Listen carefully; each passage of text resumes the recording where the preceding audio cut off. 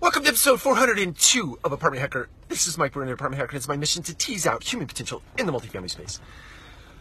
So, yesterday I was, or the day before yesterday, I was at the gym and I was running on the treadmill. I call it the treadmill because I just don't like running on a treadmill, but such is life sometimes. Anyway, I was listening to the coach at Nike Run Plus in my ear, and he was talking about the benefit of warming up for a good run and making sure that you take the time to do that, because many times, and I know I'm very guilty of this myself as a runner, I get out there, I feel good, and so I just start to run at what is max for me or close to max for me, and I literally tire myself out, and I can't get past whatever mileage that is correlated with that type of energy output. So I listened to the coach. I started listening to the coach recently, and I've started to pull back on the front piece of my run so that I warm up properly. And it was amazing to me, the difference in warming up properly and the endurance that I had to run an even longer distance than I traditionally run.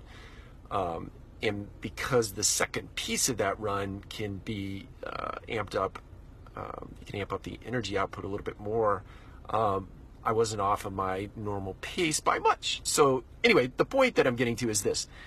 It's not unlike that for us every single day that we come to work in the multifamily space, or we come to express our highest and best self.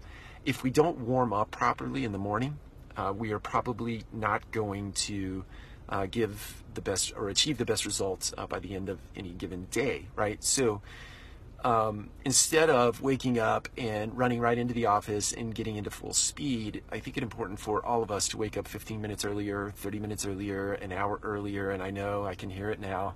What? I need my sleep and I can't do it. And blah, blah, blah. I can hear it. I can hear all of it. I've probably said some of those things myself, but I can't express with enough passion the difference that it will make in your life if you get up and find some quiet time, find some time to read, find some time to do some exercise, find some time to do something that helps you warm up for the day.